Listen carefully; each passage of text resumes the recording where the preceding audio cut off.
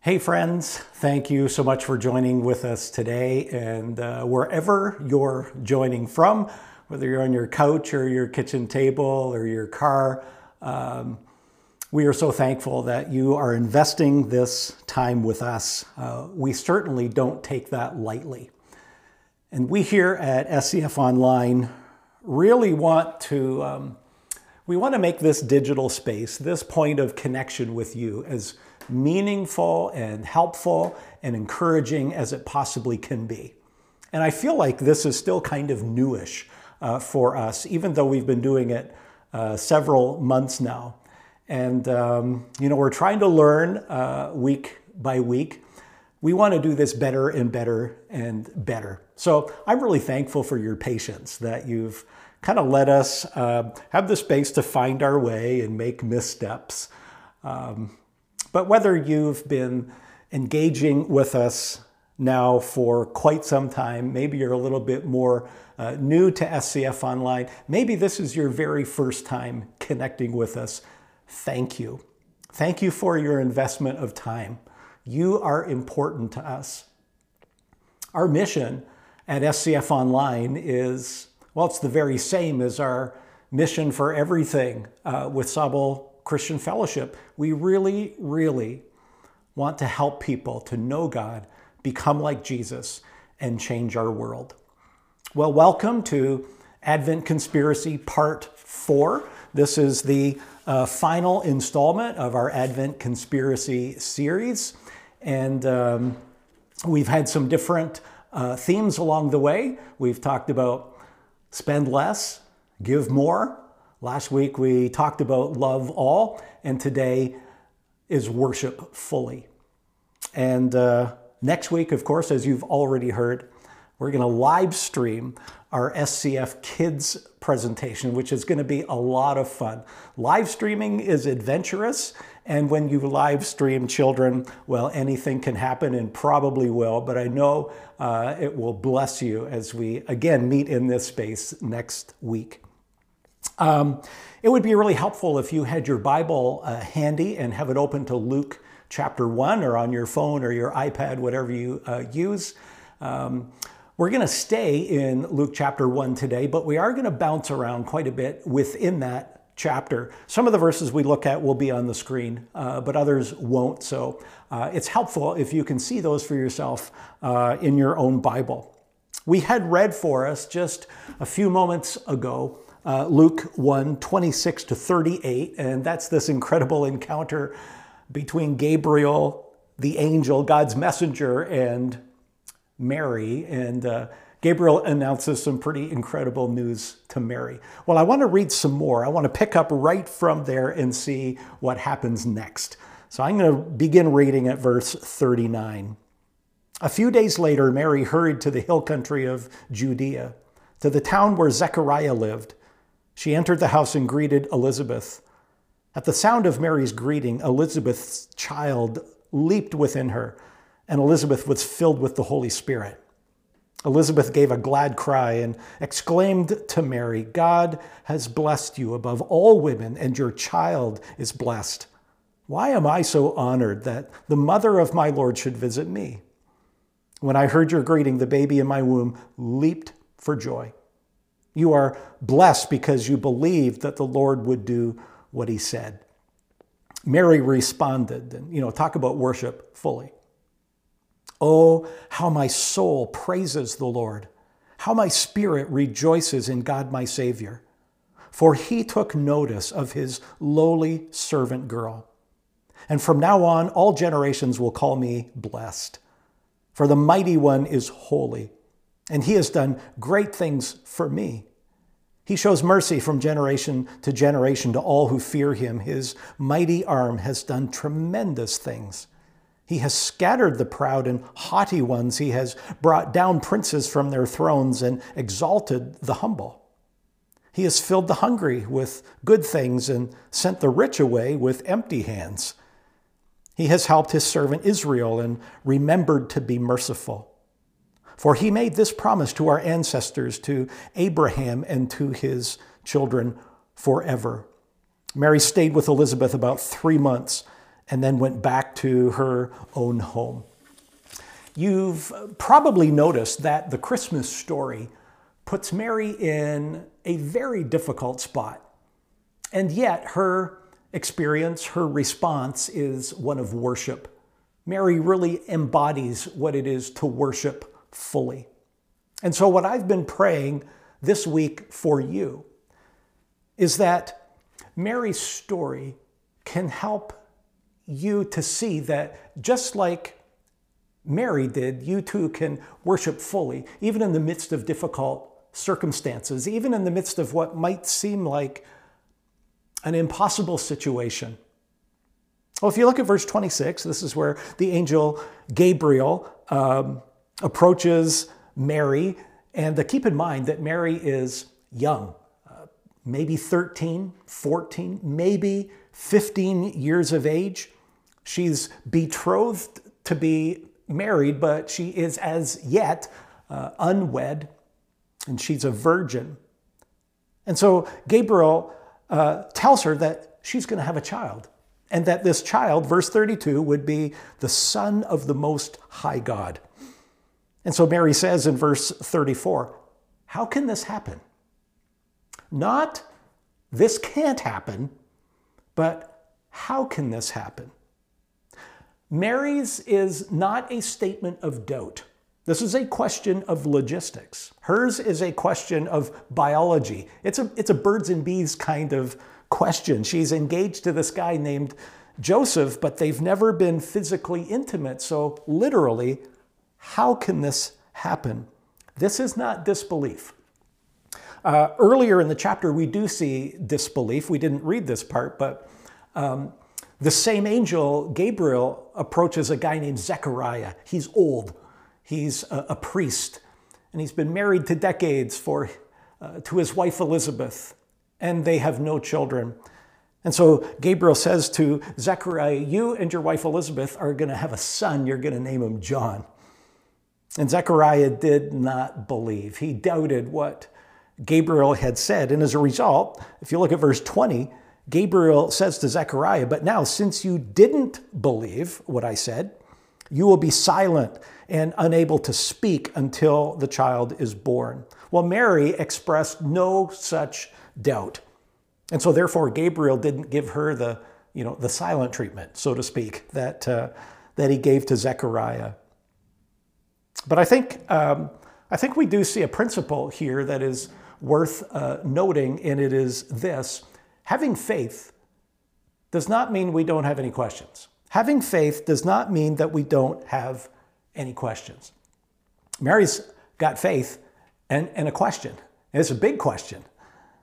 Her question is one of logistics. She's not questioning God's ability at all. And hers also is not a question of complaint. She's not asking, oh, great. How am I going to fit into my wedding dress? Or what is Joseph going to think? Or what are my parents going to think? Or what are people going to say? Or why can't you find somebody else to do this? No, hers is a question of logistics. She's asking, in what way can this pregnancy take place since I'm a virgin? She's got faith that God can do it. She just doesn't know how.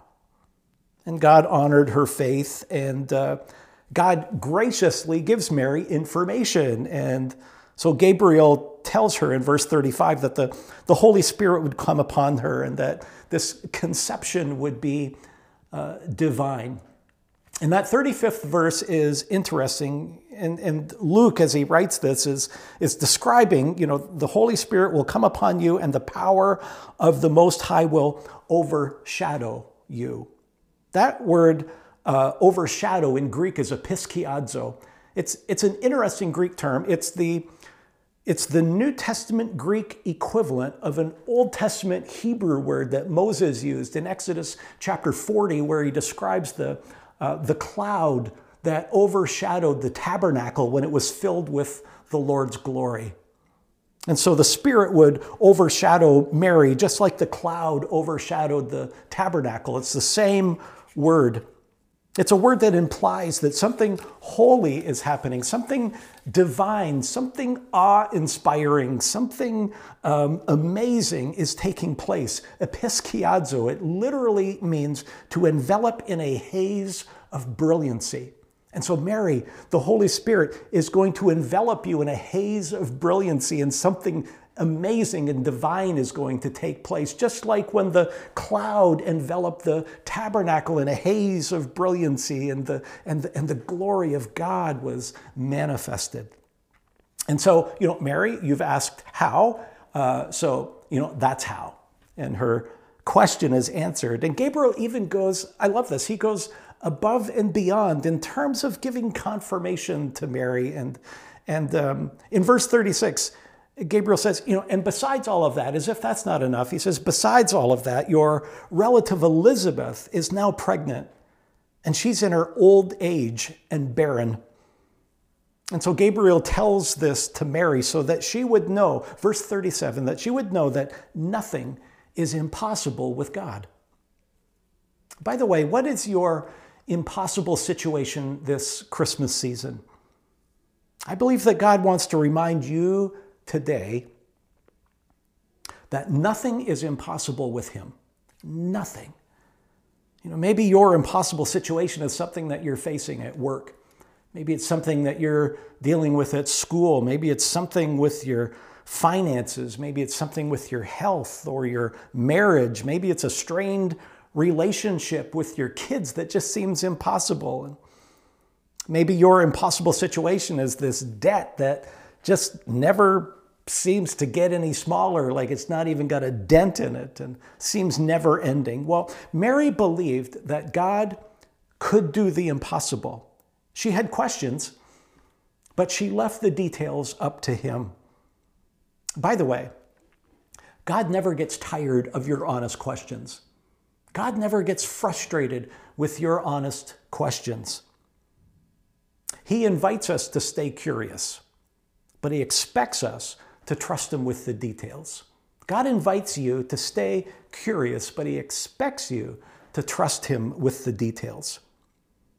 And so Mary immediately goes to see her relative Elizabeth. Now, Elizabeth is either an aunt to Mary or a much older cousin. We're not sure how she's related. We just know that she is related. And Elizabeth is described by Luke in verse 7 as very old and unable to conceive.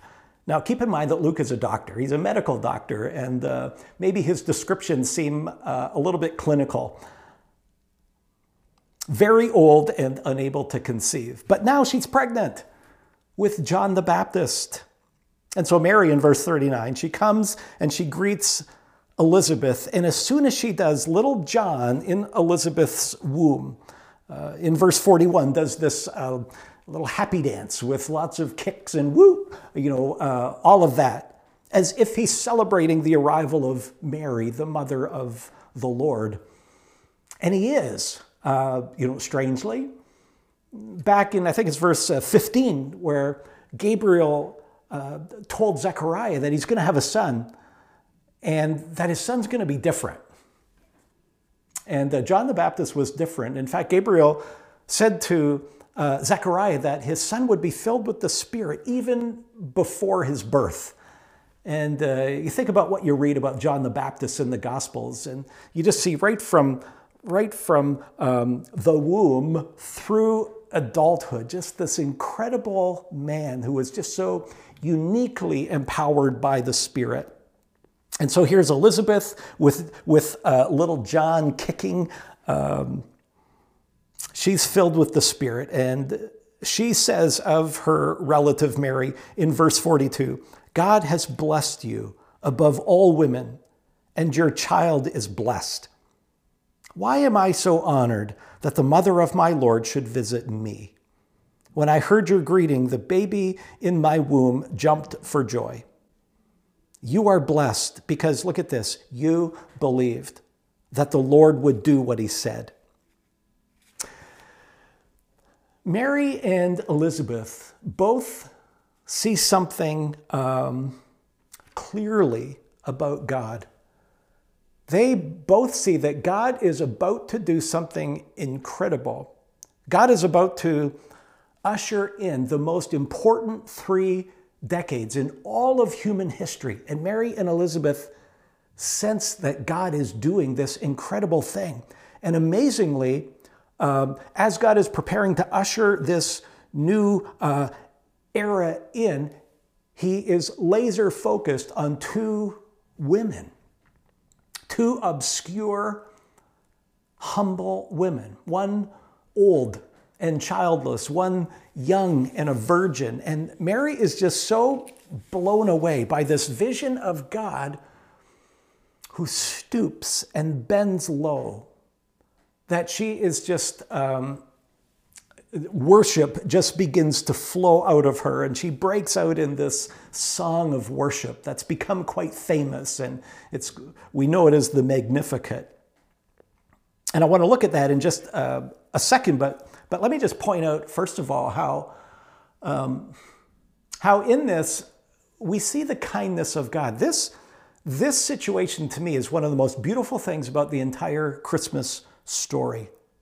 We see God's kindness in orchestrating and preparing this relationship between Mary and Elizabeth. God has cleared the path for this relationship to take place at this time. And if you think of it, think about Elizabeth, this old Jewish woman. She's the wife of a priest. She's been married to Zechariah for decades, but they've never had children. And for a Jewish woman in the first century to be childless was shameful. It was considered failure. In that culture, Elizabeth's first job was to provide children for her husband. And for a woman to be childless was thought in that culture to be a curse from God. That God had made her childless because of sin in her life. And of course, that's not the case, but that's the perception that Elizabeth would have lived with. She lived her entire adult life with fingers being pointed at her, with whispers made in her general direction. Though there goes the priest's wife.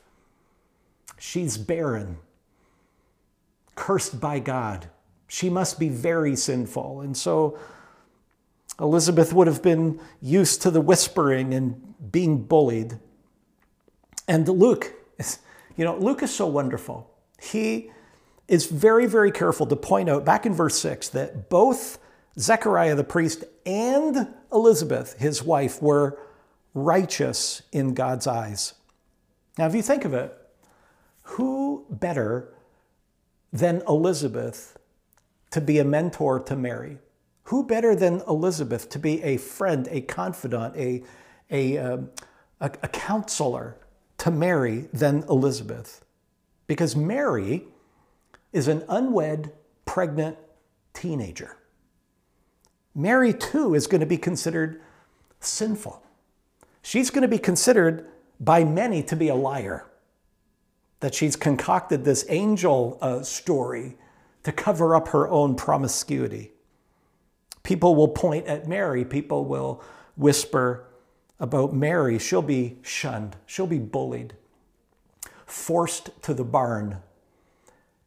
And I think the fact that Mary was forced to the barn had a lot less to do with no room in the inn and a lot more to do with you can go to the barn with the other animals.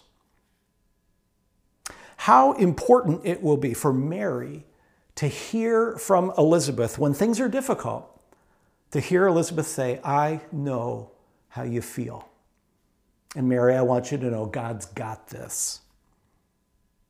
So we said a few moments ago that having faith does not mean that we don't have any questions. And having faith also does not mean that things are going to be easy. Things weren't easy for Mary or Elizabeth for that matter. But Mary had faith and she left the details up to God. And I think we see God in the details here, prearranging this relationship between Mary and Elizabeth. We see the kindness of God. It's beautiful. Well, look at this, what we call the Magnificat. It begins in verse 46. Mary responded, "Oh, how my soul praises the Lord. How my spirit rejoices in God my Savior, for he took notice. In the ESV, it says he looked. For he took notice of his lowly servant girl. Last week, we saw that God's heart is with the poor. God's heart is with those on the margins. God's heart is with those who are up against it. Those with unmet needs, the hungry, the thirsty, the oppressed, the bullied, the shunned, the judged, the stranger. And we saw that God demonstrated that clearly by being born in the way that he was born. The impoverished birth of Jesus in a barn in Bethlehem, in a feeding trough. And in that, God just expresses his solidarity with the poor. And Mary and Joseph were poor. They were homeless. They became refugees seeking asylum in Egypt. And remember, the very first public statement of Jesus in his public ministry goes to that synagogue in Nazareth and reads from Isaiah and says, "The Spirit of the Lord is upon me, for he has anointed me to preach good news to the poor." God's heart is with the poor. God's heart is with those who are really up against it. And maybe that's you.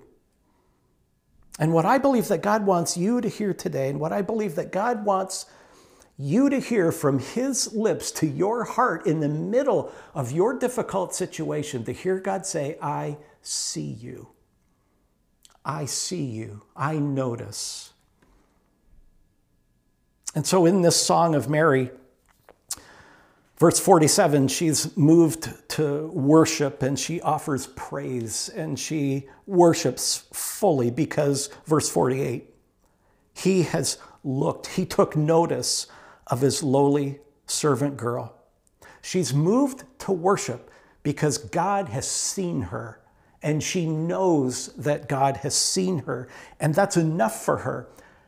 And just knowing that she's seen by God just brings such relief to her soul. Yes, she's got questions, and that's okay. But she's going to trust God with the details. And I love this chapter, and I love how Luke pens it. He very clearly makes Mary and Elizabeth the heroes of this story. And you can just see in Luke's description how he's so impressed with the humble faith of these two amazing women. And he's impressed with their humility. Elizabeth says in verse 43, "Why am I so honored that the mother of my Lord should visit me?" Humility.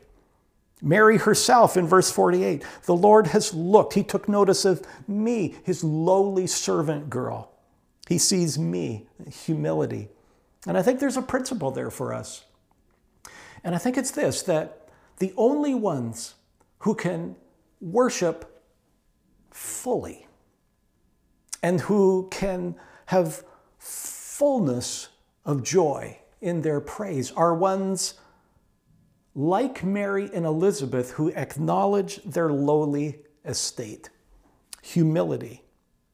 People like Mary and Elizabeth who are just overwhelmed at the splendor of God who would stoop and bend low to them. Well, I want to just very quickly point out three things from Mary's song, three observations about her worship. One, Mary worships fully the God who saves. We see that in verses 46 and 47. Secondly, Mary worships fully the God who sees. That's in verse 48. And Mary worships fully the God who stoops. Verse 49. I want us to think about these 3 points just for a few seconds. Let's do it in reverse order. We'll start with number 3. Mary worships fully the God who stoops. We see in verse 49, Mary says, "The mighty one is holy." And we don't always equate the holiness of God in his stooping, but Mary does. The word holy means set apart. God is completely set apart from his creation, including us. He's completely other, completely different, and he acts in ways that are completely surprising to us. And so as we notice this worship song of Mary in verses 46 and following, here's how God's holiness is displayed. He shows mercy. His heart is with the poor.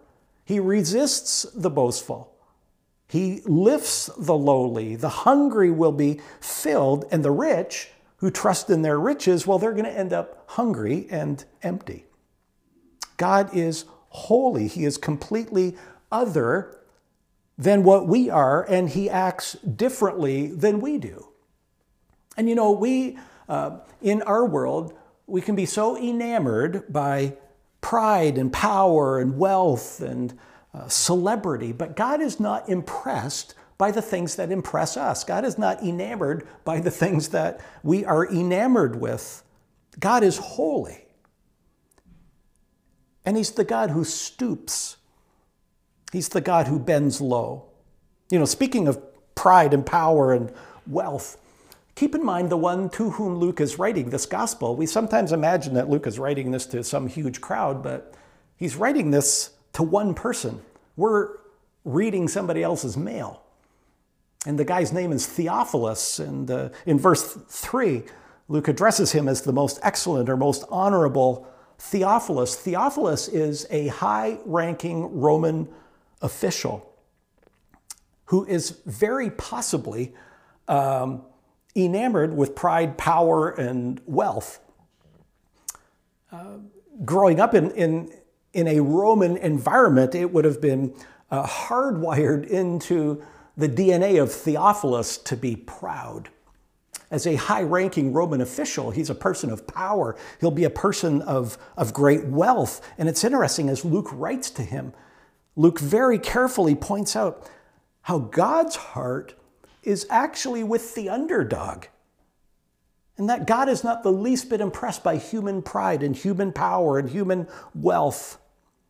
This is our God. He's the God who stoops. He's holy. He's different than we are. He's other than we are. And his holiness is expressed in his surprising stooping, which seems upside down to us.